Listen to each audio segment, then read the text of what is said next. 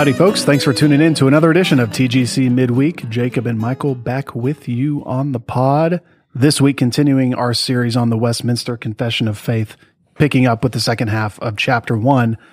But first, fellas, gentlemen, compadres, question of the week this week, a would you rather question of the sartorial variety. Would you rather be chronically overdressed or underdressed? Well, there's different ways to go about this because overdressed could mean you're the only one with a tie. Yep. But it also could mean you wore a tuxedo to a kid's birthday. So I think I would rather be chronically overdressed because there have only been situations in my life that I remember that have caused me regret when I've been underdressed. Mm-hmm. Very rarely am I overdressed. And I remember in high school going to a wedding or going to a funeral and not having a suit and tie on one time and telling myself that will never happen again. Mm-hmm. I can't go to these type of events and not be appropriately dressed. And so I also think it's rare for you to look at someone and look down on them for being overdressed. It's far easier in my mind for an underdressed person to raise eyebrows. Yeah. Generally speaking. Yeah, but I've definitely scoffed at folks who have walked into something like, this was not the event for a pocket square, buddy. That is true. Yeah. That is, but I guess my question is, which one would you rather? I'm thinking about it in terms of which one would I rather get in my car, drive home, and think more about. Yeah, no, Right. I get that. Yeah. I'm just pointing out there is an embarrassment to being like, I'm the only one in a suit. Everyone else is wearing jeans. If you go to the Super Bowl party in a suit and a pocket square, Right. I've never done that, so I can't speak to it. I guess my answer is dictated on my past experience. Right. Yeah. So I'd probably have to go with where I'd probably lean right now, which is I'd go chronically underdressed. And that's just because I'm getting to the point in life where I don't care. And most of the time, overdressed is uncomfortable. Underdressed, in my mind, means comfortable. Yep. And I'd rather be comfortable. So I'm kind of getting to that sophist curmudgeon stage of life where... Is that why you were wearing sweats to church on Sunday? Yeah, you know what? I didn't even notice. That's a joke. Oh. My sweats look like jeans. Yeah. Yeah, no, so it's probably a little bit of a counter to my upbringing, which was we probably were, as kids, overdressed. And so, and I don't know, I'd just rather be comfortable. I mean, honestly, if you can find clothes, if there's nice overdressed stuff that's actually comfortable, I'd probably buy into it. But most of the time I found that overdressed, dressy stuff is not very comfortable at all. Mm-hmm. And it's you put up with it just because it quote unquote looks good. And so it's a combination of my own psychology at the moment at my age of life that I'd say, yeah, Bermuda shorts and There is, though, an emotional discomfort when you're way dressed down. Like your examples, Michael, everyone's a little dressed up and you're the only one in jeans or something. And the other it's what kind of discomfort can you get Yeah, past? but then you get all the guys coming up to you being like, dude, I wish I could wear that. My wife made me wear this. Yeah. But there is something to be said for if you dress well, it changes the way you feel that day. Uh-huh. And so if I'm dressed down, let's say in shorts and a t-shirt, which I love to do. In fact, I wish if and when we get to the status of don't care anymore, that would be awesome. But I'm not entirely there now, but it makes you feel different as you tackle your day. Yeah, that's true. And even during COVID, it's a perfect example. I mean, how many of us were in our pajamas all day, most days? And what did they say? They, quote unquote, they would say, you need to take a shower and get dressed. Take care of yourself. Yeah. And you'll get those folks. I think, is it Jordan Peterson? Who I think he's got he's normally overdressed. Well, he's got a YouTube video that addresses dressing. Yeah. So he's like men should wear suits. Kind of, and I haven't really listened to it. I just saw kind of the highlight of it, and I was just like, all right. Just because, the only time you catch me in a suit is when it's mandated by the court that I wear courtly attire. Right. Because I just call it the monkey suit. Monkey suit. Well, I once heard in San Antonio, you're a banker or a lawyer if you see someone, if you're wearing a tie. Yeah. Very rarely in San Antonio is somebody wearing a tie if they're not a banker or a lawyer. Or a car salesman. Or car salesman. Or a charter school teacher. In my kids' school's case, all the men have to wear ties if they're teaching. What about you, Jacob? So where are you coming down? You got 50, one on each. Yes, I've tried to offer the counterpoint for both of your examples to leave a little bit of a mistake. But the dean of the business college when I was in school, Dr. Smith, the business college was like it was business, but also like the creative in a marketing sense side of the marketing school. So there were a lot of like graphic designers in the business college, and he was kind of in that vein. And so he was a pretty snappy dresser, very colorful pocket squares and stuff. And he once told me, you can never, ever, ever be overdressed. Huh. So I think if I had to choose, well, it's not even like a tough call for me. I would rather be chronically overdressed. I think society is too casual and dressed down anyway. And I say this wearing a hoodie and tennis shoes. Okay. But I think we should get back to a place where people wear suits and hats and, know how to tie more than one different tie knot. The fact that I was a groomsman at my sister's wedding recently, the fact that rental tuxes come with clip-on bow ties is atrocious. Yeah. It's the sartorial equivalent of when you get a assemble it yourself furniture and it assumes that you don't have a screwdriver. And so all of them are those stupid little Allen key things because they can't assume that you have a screwdriver, just like Men's Warehouse cannot assume that you know how to tie a bow tie. Well, one man's atrociousness is another man's grace from God. Tying a bow tie is easier than tying a regular tie. You know how the first step is you get on your phone and you type how to tie bow tie and you spend 6 minutes watching a video and practicing it, and then you're done. That's it. You know it for life. It's a skill. So never looks bad to look good. That's the phrase that came to mind too. There you go. I like it. Good deal. Well, guys, I'm expecting a lot more out of you next week. Oh, there's you. So I'm wearing flip-flops right now. Well, fellas, let's continue this week now looking at the second half of chapter 1 of the Westminster Confession of Faith. Michael, any just brief wrap up from last week that you want to offer to give us a running start? I don't think so. I think we can jump right in. We covered sections 1 through 5 of chapter 1 last week, and it's dealing with the Holy Scriptures, this first chapter. And so I think we can move right into section 6 this evening and get through section 10 by the end of our time together. All right. Well, section 6 says this: the whole counsel of God concerning all things necessary for his own glory, man's salvation, faith, and life, is either expressly set down in Scripture or by good and necessary consequence may be deduced from Scripture, unto which nothing at any time is to be added, whether by new revelation of the Spirit or traditions of men. Nevertheless, we acknowledge the inward illumination of the Spirit of God to be necessary for the saving understanding of such things as are revealed in the Word, and that there are some circumstances concerning the worship of God and government of the church, common to human action in societies, which are to be ordered by the light of nature and Christian prudence, according to the general rules of the Word, which are always to be observed. Great. This is a very interesting section, and the gist of it is that Scripture is all we need from God for glory, salvation, faith, and life. But we both know that the Scripture doesn't talk about all things. It doesn't address brain surgery, rocket science, doesn't address, the golf swing. That would be amazing if it did. But it addresses all things that we need for God's glory, our salvation, faith, and life. And there are some principles that we can draw out from Scripture. If there's not details, we can take principles and draw details from those principles. And that's what the confession is talking about when it says good and necessary consequence.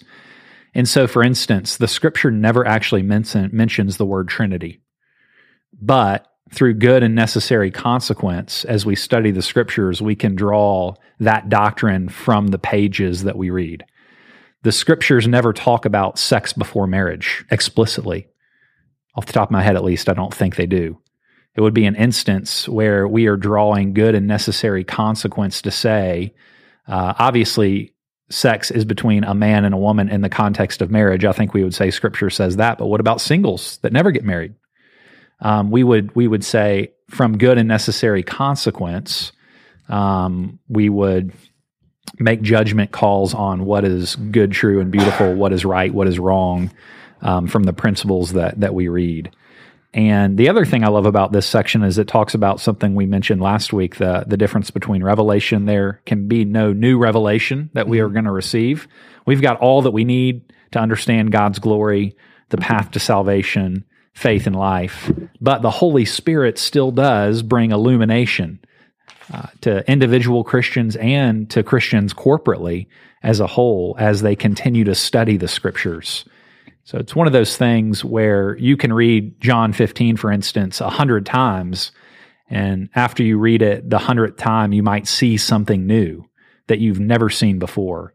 And it's not that the Lord has added any new revelation, but the Holy Spirit has opened our eyes to see something that is true that maybe we bypassed in the past. Which has always been there. Not unique to your reading or your experience. It's always been there, plain for everyone to see, but the Spirit illuminates it to you at that time. Yes. Yeah. Yep. G, were you going to say something? You got your finger on the button. Finger on the button. I've heard, you guys have probably heard this around in the church, where you get into discussions with folks and inevitably someone plays, maybe there's a debate, a friendly debate, or maybe not so friendly debate, and someone plays what's your verse on that card?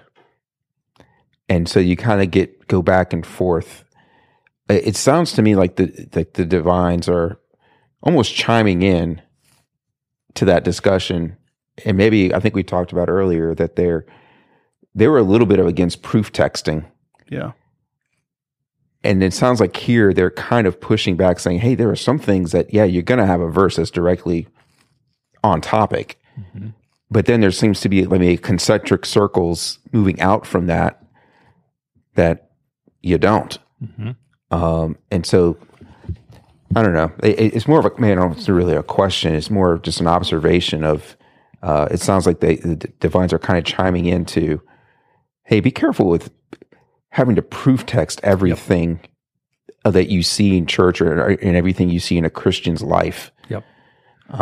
They're allowing the possibility of sanctified common sense to come into play and wisdom. And I love at the end of this section where it says that common to human actions and societies, which are to be ordered by the light of nature and Christian prudence, according to the general rules of the word, which are always to be observed. Perfect example of this. The general rule of the word, which is always to be observed, is to worship the Lord on the Sabbath by setting aside a day for rest and for corporate worship with his saints. Where Christian prudence comes into play there is, what time should we worship? Can we worship at 5 p.m.? Do we have to worship at 10 a.m.? What about if you're a church full of early risers and would prefer to worship at 8 a.m.? All of that has to do with Christian prudence. You've got maximum freedom there, as long as you're staying within the parameters of the general rules of God's word, which are always to be observed. And so liturgy, what should and should we not do in the liturgical order of a worship service? And certainly there are things, and you're getting into what the Reformers call the regulative principle of worship here. We want to worship God according to how he desires to be worshiped in his word. But should the confession of faith come at the beginning of the service or before the Lord's Supper? And certainly there's wisdom to be regarded from how other Christian brothers and sisters have done it through the centuries. But there's a lot left of Christian prudence in how we order our liturgical service, and even what elements we include or sometimes decide to leave out. I mean, if you go to different PCA churches, they're celebrating the Lord's Supper at different intervals. We do it weekly. There's other PCA churches that do it monthly. And that would fall under this category of Christian prudence while still abiding by the general rules of the Word and celebrating the Lord's Supper. It just never mentions explicitly how often we should celebrate it on the pages of the Scriptures. Yep. I think the principle and consequence example there of worshiping on the Lord's Day versus what time do we hold the service is a perfect example there. I do want to, we've kind of talked about two things here, and I want to kind of draw some, circles around these two things. Within this section here, there is some language about that we can deduce things from Scripture, even if they are not expressly written there. The language it says is, by good and necessary consequence may be deduced from Scripture. That's sort of point number one, and that is sort of the examples we talked about first, like the biblical sexual ethic. Like you can't proof text it.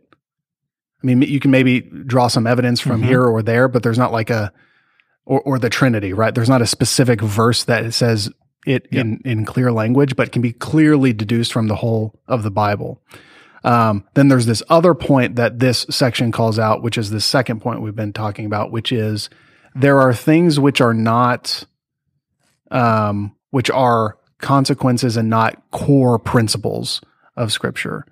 And I just didn't want to blend these two things together. So you have the principles which themselves may come out of deduction from Scripture, not exact language itself.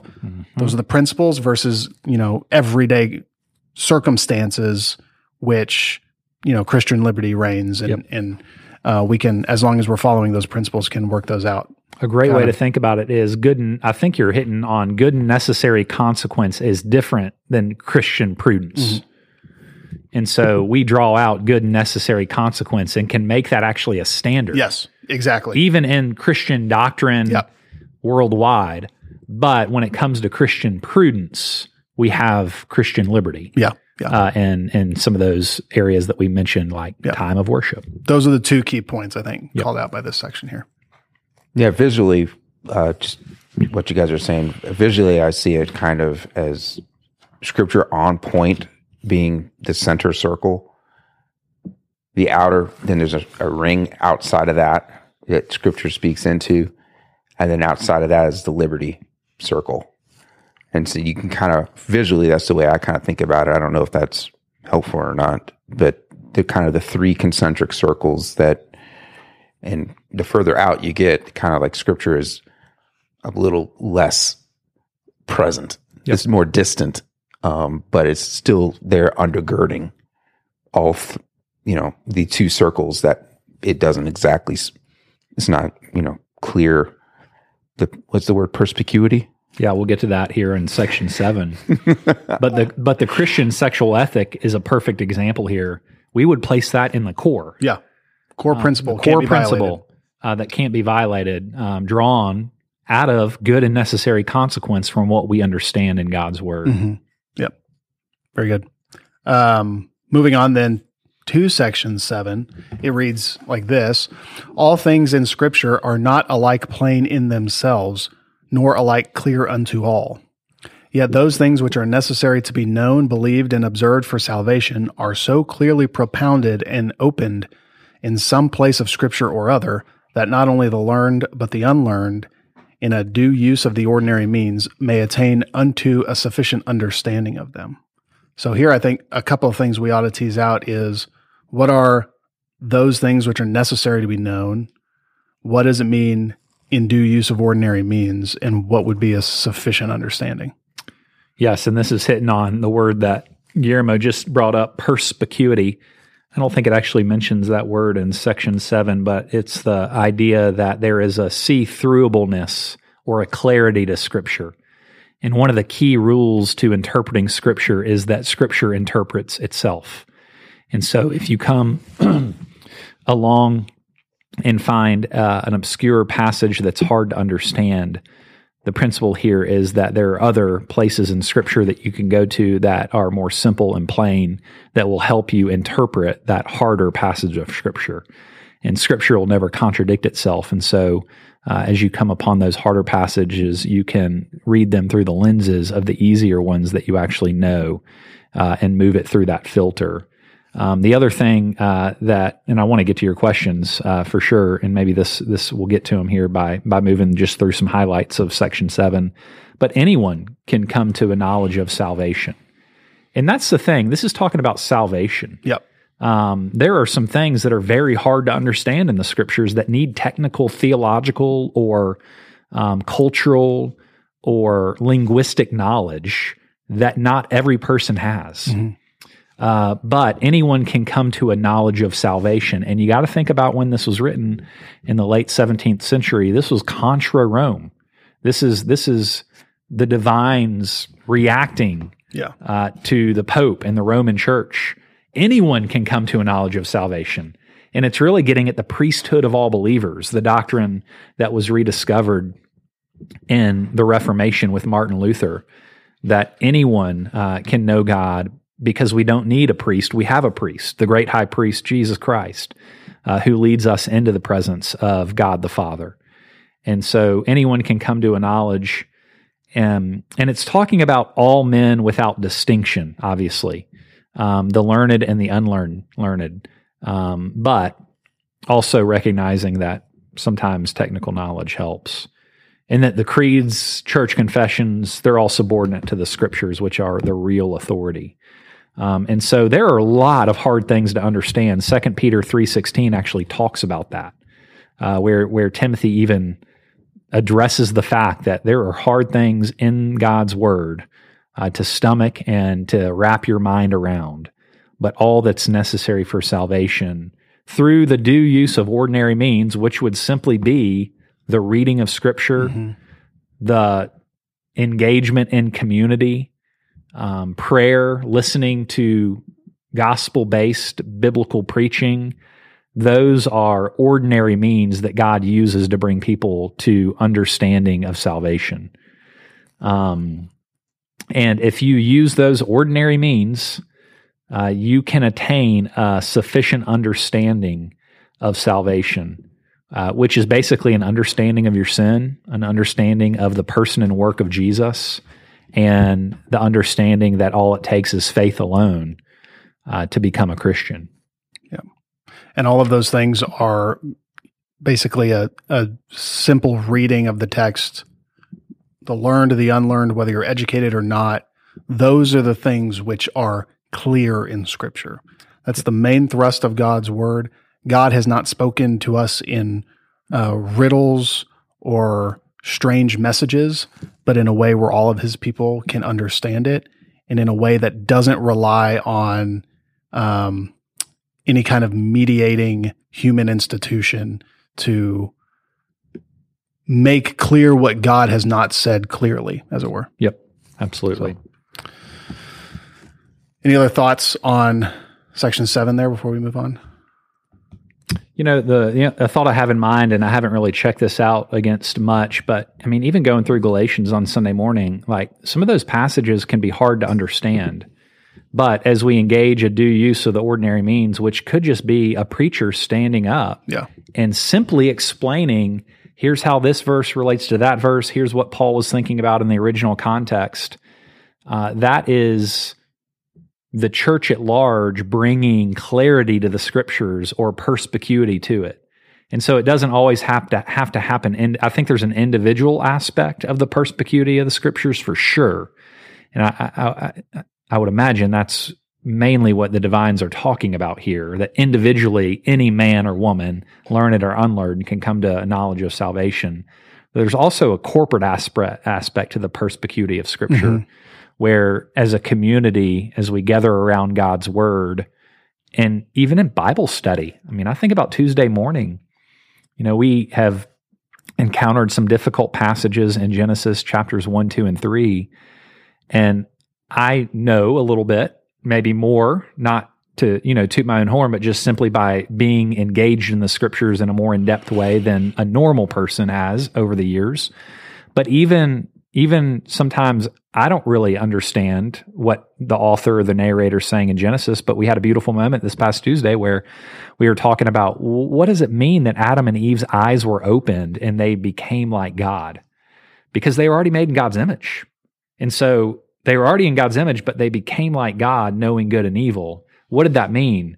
And I really felt like after 5 to 10 minutes of discussing it with believers and the Holy Spirit in our midst, we came to a good conclusion that everybody was satisfied with, and I think checked out theologically.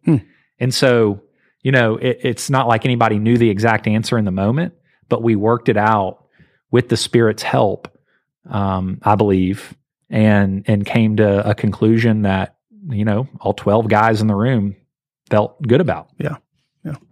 Perspicuity of the Scripture right there. There it is. So there is one question I wanted to ask you. So the last part here, where it talks about a sufficient understanding of them, I think that causes me to ask, what does it mean to have a sufficient understanding? Because it's saying that even the uneducated, by engaging the ordinary means of grace, like prayer, reading the Bible, attending corporate worship, hearing the Bible preached, participation in the sacraments, like these ordinary means of grace, an uneducated person can come to a sufficient understanding. That would imply that there is such a thing as insufficient understanding. Yep. So how would we understand, like, how much understanding do I need for it to be sufficient? I mean, I can't help but think of early on in Acts when, Peter's preaching and people are asking, what must I do to be saved? Yeah. And it's a very simple answer. Believe on the Lord Jesus Christ through faith, and you'll receive salvation. Mm-hmm. And so I think that's what the divines are getting at when they're talking about sufficient understanding of them. What is them? Well, it's what needs to be believed and observed for salvation. So you're going back up into the section to understand what that sufficiency means. Sufficient unto what?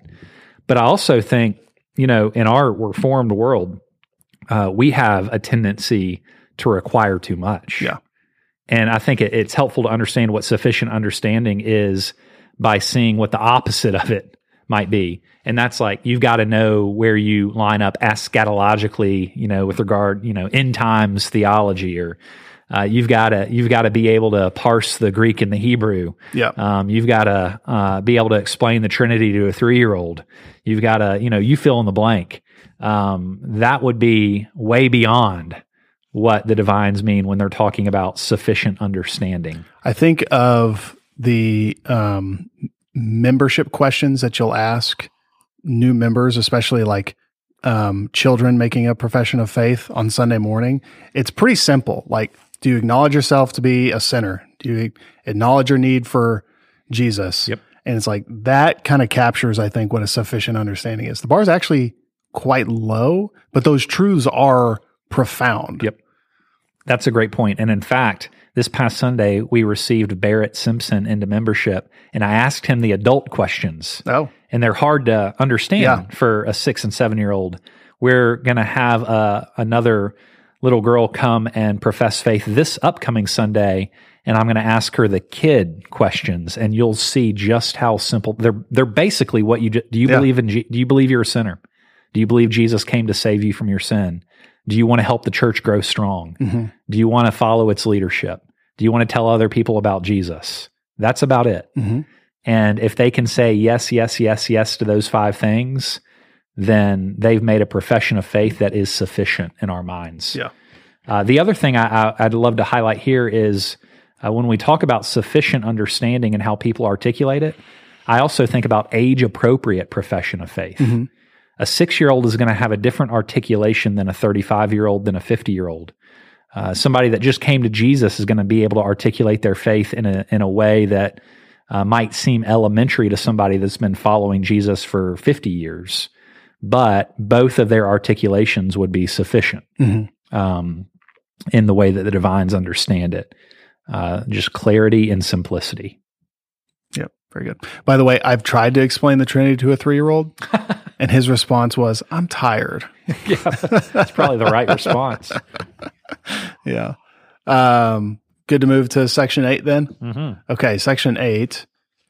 The Old Testament in Hebrew, which was the native language of the people of God of old, and the New Testament in Greek, which at the time of the writing of it was most generally known to the nations, being immediately inspired by God and by his singular care and providence, kept pure in all ages, are therefore authentical. So as in all controversies of religion, the church is finally to appeal unto them. But because these original tongues are not known to all the people of God, who have right unto and interest in the Scriptures, and are commanded in the fear of God to read and search them, therefore they are to be translated into the vulgar language of every nation unto which they come, that the word of God dwelling plentifully in all, they may worship him in an acceptable manner, and through patience and comfort of the Scriptures may have hope. Yeah, so there's really two things that are being addressed here primarily. The first of which is the original word of God being written in the original languages are authentical and are to settle all matters of controversy of religion.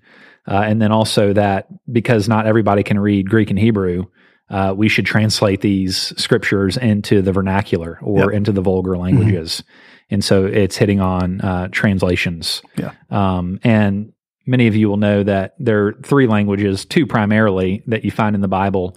You've got the Old Testament written in Hebrew. There's a few chapters in Daniel in Aramaic. And then you've got the New Testament written in Greek with a little bit of Aramaic, just sentences here or there. But the original languages are those. Obviously, we have a Bible in English that was translated for us from those original languages by translation teams. And so we'll hit on that in just a moment. But there's many versions that we have of the Bible, but there's one Bible. Yeah. There's one set of authoritative, divinely inspired scriptures, and they've been translated into hundreds of different languages. And so you've got the original manuscripts is what the divines here are talking about. And those are what should be what the church should go back to in order to settle controversy. And so that's why it's important that seminaries, for instance, at least that's why they teach their graduates the original languages, because their hope is that they'll carry on, if needed, the ability to go back to the original languages to settle matters of controversy or to see what the scriptures originally said. Now, dirty little secret here, you take enough Greek and Hebrew in seminary just to be dangerous. I mean, you're not a Greek and Hebrew scholar coming out by any stretch of the imagination. You learn basically how to interact with the languages through tools. Now, there are certainly students that move beyond that if they're gifted in that way. I'm not one of them. And so I can traffic around maybe a technical commentary and use tools to understand the original languages, but I could not open my Greek and Hebrew and read and understand just, like I'd be able to understand the English language. But I did want to hit on a little bit of the reliability of the copies that we have. Yeah. And it's important to kind of understand some terms here first off. You've got autographs and manuscripts. Autographs are the thing. It's the original. We actually don't have the autographs. We don't have the papyri that Paul wrote on. What we have are manuscripts. We have copies of the thing, copies of the autographs. And the divines are even touching on that here. When being immediate, it says the New Testament in Greek, being immediately inspired by God by a singular care and providence, kept pure in all ages, are therefore authentical. So as in all controversy of religion, the church is finally to appeal unto them. They're talking here about the manuscripts. So the question before us is, are those manuscripts that we have trustworthy? We don't have the autographs. And I would say that the scriptures are trustworthy on both an objective and an evidential level. In fact, you could say the Bible is the most well-attested document in history, empirically and objectively. And I'd love to just run through some different ancient documents that we have and the type of manuscript authority that is behind them. You think of philosophy and Aristotle. Early on, as folks were starting to engage Aristotle's scholarship, there were 5 known manuscripts that were known from Aristotle to be dated 1,400 years after the events they took place. Well, fast forward some years, some more scholarship has taken place, more technology is. Now we have 1,000 manuscripts, but they're dated with a 1,200 year gap. 1,200 year gap. So 1,200 years before the manuscripts that we have and the actual events that occurred. Think about Plato. Originally 210 manuscripts, dated 1,200 years from the events. You go to history. Pliny the Younger, Pliny the Elder, 2 historians. For Pliny the Younger, you've got 7 manuscripts that are known, dated with a 750-year gap between the earliest manuscript we have and the actual events. Pliny the Elder, you've got 200 manuscripts dated 900 years from the events. You go to literature. This is the big one, Homer. 900 manuscripts dated 950 years from the events a few years back. Now we've got 1,700 manuscripts of Homer, and they're dated with a 400-year gap. That's pretty good. Everybody recognizes that Homer and what we've got written from him can be relied upon without really any debate. And so objectively, we should trust Homer more than the others, right? Because the gap is smaller and we have many more manuscripts than the others. Now let's talk about the Bible. You've got, in conservative estimates, 25,000 manuscripts. Some say over 66,000 manuscripts if we look at all the art and the wrappings and the small pieces that you'll find in secondary places that are not technically literature, with a time gap dating between, at the earliest, 50 and 110 years from the event. And so if you believe the Bible, you're not an idiot. It is the most well-attested ancient document in history, both empirically and objectively, based on all the other scholarship that we just give automatic credence to. And so I find that to be we could go down this rabbit trail for much longer, but that's just a small taste to maybe wet your whistle on the reliability of the manuscripts that we have. And when we're talking about historical documents, that's normally what we're talking about. So we don't have the actual pen to paper copy that Homer himself wrote of the Iliad, but we have copies that scribes made, which we call manuscripts of the Iliad.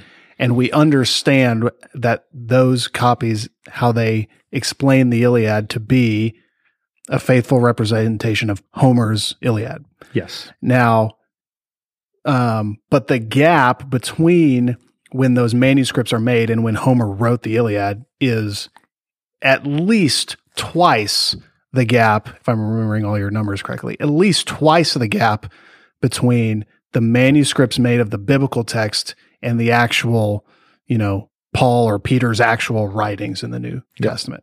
Maybe 8 times the gap. Yeah. Because I think you could make a legitimate argument that the gap in the New Testament from the earliest manuscripts we have to the time of Jesus, 50 years. The earliest we got with Homer is 400-year gap. Yeah. So when you read the Iliad in school and they say that's written by Homer, if you believe it's written by Homer, you have more reason to believe in the authenticity of Scripture because it's more highly attested to. Super highly attested to. Yep. Can we talk about I guess zoom out just a skosh and talk about, I guess whether biblical text or non-biblical text, whatever. How can we trust manuscripts if we don't have the copy? I mean, is it just it's all we've got and it's the next best thing, or is there reason to trust manuscripts beyond that kind of shoulder shrug? No, I mean, I think that this data obviously is, plays into it. But more than that, I mean, how do you actually trust the manuscripts? Well, if you've got 25,000 at a minimum and 66,000 at a maximum, there comes a point where you can start measuring manuscript to manuscript. And normally, as men are translating the scriptures, you'll even notice it from time to time in your English Bible. There will be footnotes, and maybe even a verse or two missing here or there. You'll notice that in the Gospels. And that missing verse might be placed in the footnotes, and that's because there's disagreement among the manuscripts that we have. And so not only do people normally treat these ancient documents with respect and a sense of seriousness where they're trying to copy what they understand. That's their job, basically. To copy what they understand. But the fact that we have so many manuscripts so we can measure them against one another, and then when there is debate, that's highlighted. And then the other thing that comes to mind is that most manuscript discrepancies, in fact, I think upwards of 98% of discrepancies that we know about have no major bearing on any significant theological or doctrinal truths. Yeah. And so most of these differences in manuscripts that we have would not change any of our understanding of the scriptures. And so I think that's just maybe an elementary way to answer your question. I think that's helpful. When you have, let's say hypothetically, you only had 3 manuscripts instead of 66,000, and within a particular sentence, there's a word that's different. Well, if 2 of them have word A and then one of them has word B, it's likely that the scribe who penned manuscript, the third manuscript or whatever, and put word B made some mistake. But we know that because of the testimony of the other 2, which highlight what the correct word was. And so we can work back. I don't know if work backwards is the right way to say this, but the presence of so many manuscripts allows us to see where there were clerical errors and what, within a pretty high confidence level, the correct text was. And even those cases where, like you said, there is disagreement among the manuscripts, it doesn't change any main idea. Yep. So. I mean, just if you're finding a manuscript that's 50 years from the date of the events in 2 different locations from 2 different transcribers, and they're basically the exact same. Yeah. And, that's just a small example of 66,000 potentially. Now, not all 66,000 are the same exact book. Some of them are small fragments. Some of them, you get what I'm saying though. Yeah. And it's like exactly what you're saying. Yep. I got a quick question, and if you guys don't want to go down the rabbit trail, it's perfectly fine. But do you think that the divines would have worded this section the same had it been post Dead Sea Scrolls? And what I mean by that, it's not so much the New Testament being in Greek, but at least my understanding of the Old Testament is the Hebrew that we base our English off of comes from a text from about 1100 AD, which is Hebrew with vowels. And the original Hebrew didn't have vowels. It was just consonant based. And you have also what is the Greek Septuagint, which dates about 200 to 400 AD or BC, which in time would have been closer to the original Hebrew text. And so I'm just wondering, and I know I can see the argument and where the divines are going, especially if you look back at section 1.2, where the canon is established with the Old Testament, and that's very much in line with the Jewish canon, which is where they established it, I think, about 100 AD, where they said, this is Hebrew only. This is because we found the text in Hebrew. Here's our canon. And I'm just, and again, if we don't want to go down this trail, we don't have to, but I'm just curious on this section because of the way they worded it. And especially even in the ESV, where we have the Old Testament, I believe we'll have sections where we'll see LXX, where our translators in the Old Testament aren't using just Hebrew to bring us the English translation. They are incorporating Greek translation to bring us the Old Testament in English. To your original question. Yeah, sorry. Compounded. No, about the Dead Sea Scrolls, I don't know if it would change any of the wording here in Section 8. I just think it would bolster what they've already written in terms of the reliability of the scriptures in the original languages, in the manuscripts that we have, that we've used to translate the scriptures into the vulgar languages. And so I don't know. I would imagine that just like the rest of the church at large, they might have rejoiced right at that finding because, hey, more evidence in our corner for the reliability of the scriptures that we have. Absolutely. And so, I think that, and who knows what's down the road. I mean, I always kind of smile when somebody says they want to go be a archaeologist. I'm like, really? I'd never considered that in my life, but people still want to do that sort of thing, and it's still happening. And so, it's my understanding that there's some findings happening even, up to present day and currently ongoing that are exciting for the reliability of the scriptures, not just manuscripts found, but also sites being excavated that I'm not well aware of or up to date on, but I hear other people talk about, and it does get me thinking, man, I need to go look into that more because that sounds exciting. You wouldn't want to play in the dirt professionally? Well, Indiana Jones was a pretty cool guy. Other thoughts on Section 8 before we move on? Yeah, I think that's good. Great. Section 9 says, the infallible rule of interpretation of Scripture is the Scripture itself. And therefore, when there is a question about the true and full sense of any Scripture, which is not manifold but one, it must be searched and known by other places that speak more clearly. I think you were talking about this. Yeah, we already talked about it. Scripture interprets itself. Sorry, I got ahead of myself. In Section 7, I was talking about that hermeneutic. But difficult passages that we come across, we can go to clear ones to help us understand the overall thrust of the message of the scriptures. Do you have maybe an example? Is there one that comes to mind? Because it's not as though if you're reading a verse over here and you're like, I don't know what that means. And then 3 weeks later, you're reading a verse over here. It's going to say, hey, that other verse meant this. Yep. It's not like that. Yeah. So I can think of this past Sunday, for instance, when we were looking at Galatians chapter 3, which can be a little bit confusing, where Paul takes the Judaizers back to Abraham to say, hey, look at how he was justified. He was justified before circumcision and before he even had the law because he was justified by faith.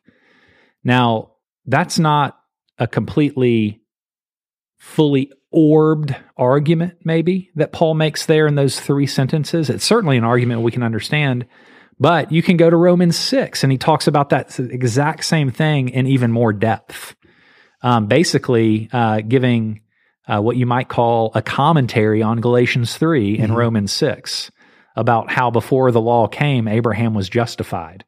And so that's not an instance where maybe it's a hard or difficult passage to understand, but that's a passage where maybe Paul gives 2 to 3 verses, and then you can go somewhere else to get even more material on it. I'm trying to think of something that might be difficult to understand, but then you can go to clearer pass. I mean, I was thinking more along the line of also appealing to the original languages, how in some sections where maybe a strange Hebrew word is used can illuminate perhaps its meaning in another section. I mean, that's like maybe a very technical way that this section might be getting to. Yeah. Yeah. I think about the phrase works of the law and how did the original first century understand what Paul meant when he said works of the law? Because that's been controversial in the past 2 decades, specifically with some theological controversy bubbling up known as the New Perspective on Paul. Now that was actually started back in the mid 20th century by some gentlemen over in England, specifically biblical scholars there. But what does Paul mean by works of the law, and how are we to understand that? I think you can go to the Gospels and see how Jesus engages with the Pharisees and the way that he talks about them and their understanding of the way that they were engaged with God's law to help us understand potentially how Paul is using that phrase in a way that leads us to believe that the Jewish people and the Judaizers specifically were using the works of the law in order to gain God's approval and acceptance. They were not just identity markers. They were ways unto salvation in their mind.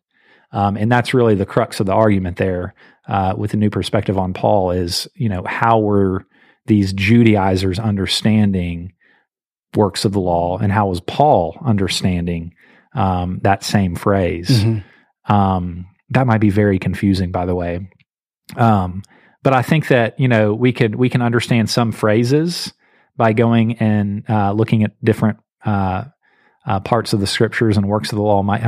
There's got to be like 15 to 20 better examples than that I can't think of off the top of my head. But maybe I can come with some next week.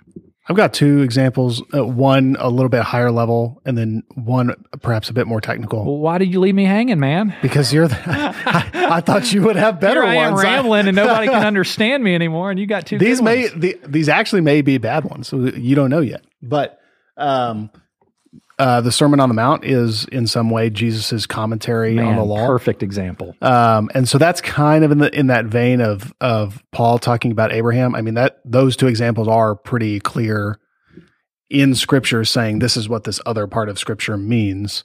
But then on a more technical level, you find not obscure, but a difficult to understand passage like in Genesis 6. This will be our annual conversation on the Nephilim. Dude, you don't want to hear about the rabbit hole I just went down on the Nephilim. But anyway, I actually do, but we can do that in the post screen room. Okay. But it has to do with Bigfoot, by the way, but keep going. Oh, I can't wait. But the sons of God, what does that mean? Well, this word that's translated as God there, or son of God, can also be plural, sons of the gods. And in Psalm 82, Psalm 82 uses the similar word to talk about God being enthroned above the gods. And so is Psalm 82 referring, like ascribing reality to other deities and God being one among many? I don't have it open in front of me, so I'm getting it probably a little bit wrong. What most folks would say about Psalm 82 is that, it says like, praise him, all you gods, or something like that. What Psalm 82 is saying when it refers to all you gods is human rulers. And so how we understand this strange Hebrew word that's translated as gods to mean human rulers who are so haughty as to make themselves gods, can help us understand where we see a phrase that son of God or sons of the gods in Genesis 6 might have just a more benign meaning as human rulers or princes who would make themselves gods, sort of thing. So I'm not saying you have to accept my that interpretation of Genesis 6. That actually comes from Meredith Klein, not from me. So yeah, but the way that phrase is being interpreted elsewhere, yes, exactly, leads you to believe that it's interpreted uniformly through the scriptures, potentially, or at least can help us understand what something mysterious in Genesis 6 might mean. I think as a principle, I think that the principle usage, it's right on. This will refer back to even the earlier principle of those things can be not necessarily clear. Yeah. Because I would probably take the same principle, but come to a different conclusion. Mm-hmm. And so that's kind of regarding that particular topic. But the principle is still valid about Scripture, interpreting Scripture. I think it's just a matter of... We should just have a whole episode on the Nephilim, G. Yeah. And we'll just talk about it. We'll have to just build that up and just be game on at some point with the sons of God. But the Sermon on the Mount is a perfect example where Jesus says, "You have heard that it was said, but I say to you." Yeah. And he's actually interpreting the Scriptures in the way they should have always been interpreted. Yep. And so, that's a little bit different because he's taking a modern day controversy, or he's addressing a modern day audience in the Sermon on the Mount and giving them a new perspective. But as we read the Sermon on the Mount, we can go back and look at the Old Testament and actually think about it through the eyes of motivation, motivational structures, not just behavior. Yeah. Which Jesus allows us to do in the Sermon on the Mount. The other thing I'd say is this is also pushing back against Rome, this section here, because Rome would say, we speak clearly about God's word. God doesn't speak clearly about his word. And the divines are coming along and saying, well, hold on, buddy, to the Pope. God does speak clearly. And if it's difficult to understand in one passage, he speaks clearly in other passages. And so they're really putting an end to clericalism and highlighting the priesthood of all believers once again here in section 9.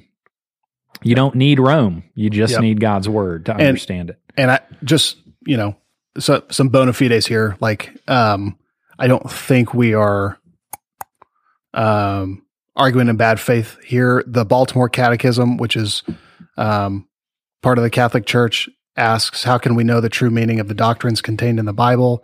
The answer, we can know the true meaning, ellipses, from the Catholic Church, which has been authorized by Jesus Christ to explain his doctrines, and which is preserved from error in its teachings by the special assistance of the Holy Ghost. So in direct opposition here, the divines are saying that Scripture is what interprets Scripture. Scripture alone, this is actually more a commentary on section 8. Scripture alone interprets Scripture, and Scripture is plainly clear, I guess that's redundant, on the core things that need to be believed for salvation. And the idea that creeds and church confessions are subordinate to the Scriptures, where I don't know if the Roman Catholic Church would agree with that. In fact, I'm fairly certain that they would probably, with the Baltimore Confession there, say, this, what we have said is what the Scriptures teach. Now, the Westminster Confession of Faith would make the same statement. Like, we believe that we are giving a faithful articulation of the doctrines and the theologies outlined in the Scriptures, but they're going to great lengths to say, at the end of the day, you submit to the Scriptures, not to this council, not to the Roman Catholic Church.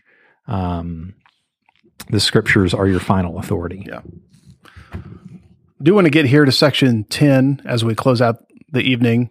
Although I guess some folks aren't listening to this in the evening. It might be first thing in the morning. They might not be listening after we talked about the works of the law either, but welcome back, people. Section 10 says, the supreme judge by which all controversies of religion are to be determined, and all decrees of councils, opinions of ancient writers, doctrines of men, and private spirits are to be examined, and in which sentence we are to rest, can be no other but the Holy Spirit speaking in the Scriptures. Yep. Just getting back to what we were just talking about, the supreme judge and religious controversy is the Scriptures. And so Rome would legislatively make laws and church law. I mean, that's what Rome does. They interpret the Scriptures, they implement church law. The Protestant church would come along and say, our job is not legislative, it's declarative. Yeah. We have a declarative authority. We can tell you what the Scriptures mean and help you interpret them and help you understand them, but we can't legislate anything. And I think that might be a good way to think about the way that the Roman Catholic Church and the Protestant Church operate in a different fashion, where the Roman Catholic Church, no new commands, but legislatively they might make proclamations that if you don't hold to, you're inside or outside the church. Yeah. And Protestants would say, we're making declarative statements about what is true from the scriptures. And at the end of the day, your conscience is bound by the scriptures, not necessarily what one branch of the church has to say. That's huge. Your conscience is bound by the scriptures alone. When the Pope declares the Assumption of Mary, all Catholics are bound by conscience to agree and believe in the Assumption of Mary. And if not, I guess I don't know what happens, but you're bound by conscience to hold to that.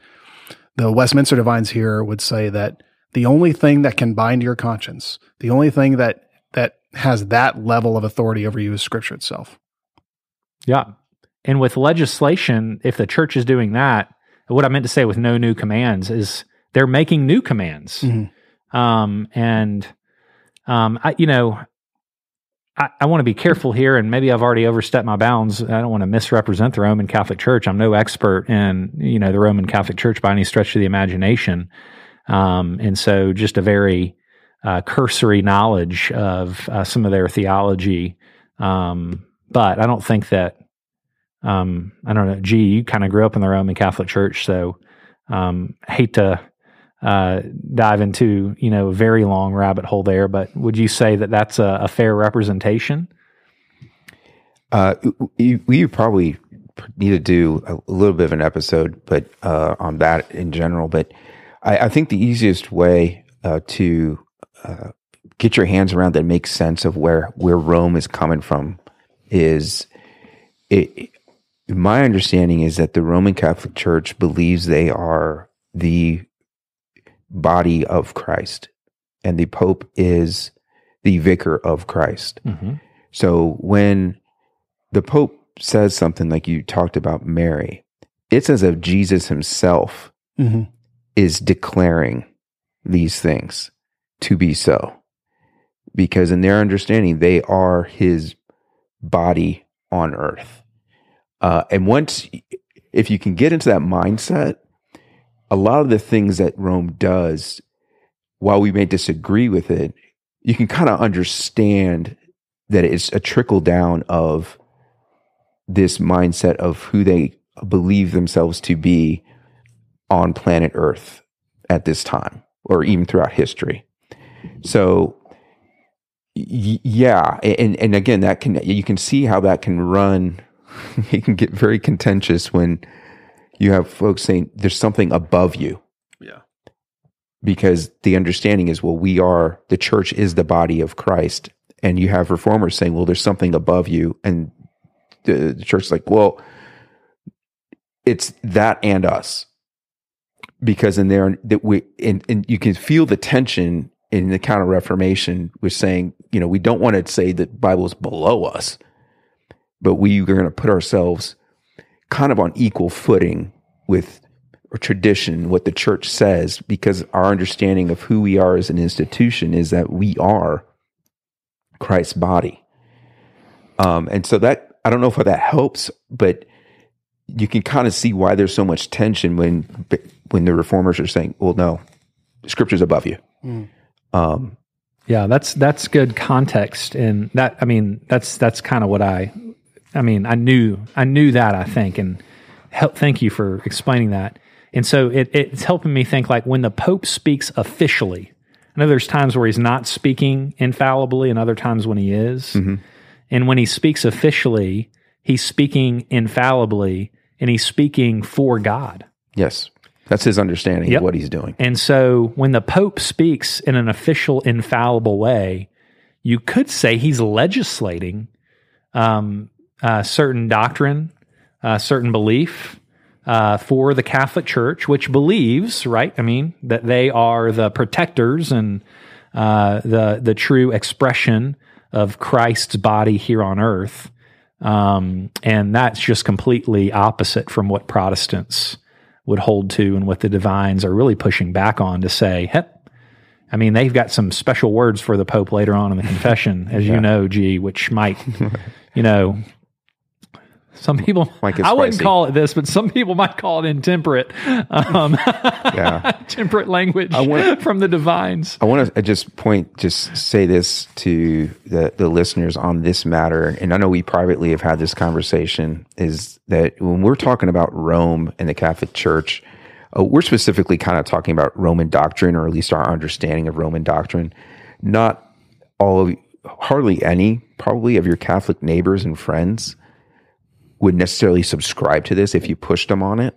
And certainly in America, American Catholicism, it's kind of its own little thing when you're dealing with Catholicism. So just as a kind of a reminder to be generous and patient, and now don't assume that your Catholic coworkers or neighbors all have this understanding of what's going on with the Catholic Church. They may, but it's very possible that they don't. Yep. But I think to wrap this one up too, that's a great word, G. And we've already said it. I've said it probably 3 times now. But Rome, when the Pope speaks legislatively, is making doctrine, and Protestants are coming along and saying, "We just declare what's already in God's word, and your conscience isn't bound to our dictate, but to the word of God." Mm-hmm. And so it's a distinction, sometimes hard to understand, but the Protestant church would also say no one's speaking infallibly for the Lord. The Lord speaks for himself infallibly in his word. Yeah. Does not need a pope or a representative here on earth to speak authoritatively for him. We're already... Well, I'm glad we're kind of like, we're going to probably maybe break the record for the podcast. And I think of no better episode than on the scriptures. Is this going to be longer than the chicken episode? To break the chicken episode record. But I did have this final question for you, Michael. And again, hopefully I'll phrase it correctly. But we just went through like 10 sections on scripture. And the one, as I was kind of reading through, I thought about this question is, do we on this side of Christ, is there a caution that the same kind of warning that Jesus gives in John 5:39, where say, "You search the scriptures because you think in them you have eternal life, and it is they that bear witness about me"? Is there a caution there of everything we talked about, the scriptures and the use of the scriptures is true, but we don't want to detach it from Christ? Mm-hmm. Because I think that can also be, and I know I used the word danger a couple of weeks ago, and you're like, maybe caution. And I agree, maybe caution, but I can see how with us having such high views of Scripture that in a sense we are coming dangerously close to being the Sadducees and Pharisees, but this side of the cross, mm-hmm. because we have a high view of the written word, that potentially we miss them. Yeah, I think that's a great caution, and obviously the scriptures are God's revelation to us, and so it is important to treat them with honor, respect, and try to diligently search them as carefully as we can. And that's what the divines, of course, are laying out here in chapter 1. But I also think it's important to recognize the scriptures are not an end in and of themselves. Yeah. They're a means to an end. God has given us this revelation not so that we could necessarily focus on revelation, but so that we might turn our gaze upon Christ and his plan of salvation through the ages. And so, certainly a great encouragement, and maybe a great one to end on, that, while we want to be careful about how we interpret and think about the scriptures and revelation, at the end of the day, it's meant to point us to Jesus, yep. and to stoke our worship and admiration and affections for him. Yep. My youth pastor, when I was growing up, said you can never start to see the Bible as a textbook, because once you've started to see the Bible as a textbook, you've removed Jesus from it altogether, and you've forgotten that the whole point of the scriptures is to point you to Jesus. Yep. And Hebrews 4, this is the only book that you have that is living and active, sharper than any double-edged sword. And it cuts us to the quick. And there's certainly a divine aspect to the scriptures that you've got to pay attention to and lead you to Jesus. Yep. Well, we'll close it there, folks. Thanks for tuning in to this edition of TGC Midweek. We'll be back next week diving into chapter 2 of the Westminster Confession. If you have questions or comments, you can send those to questions@trinitygracesa.org. We look forward to hearing from you. And until next time, we'll see you later.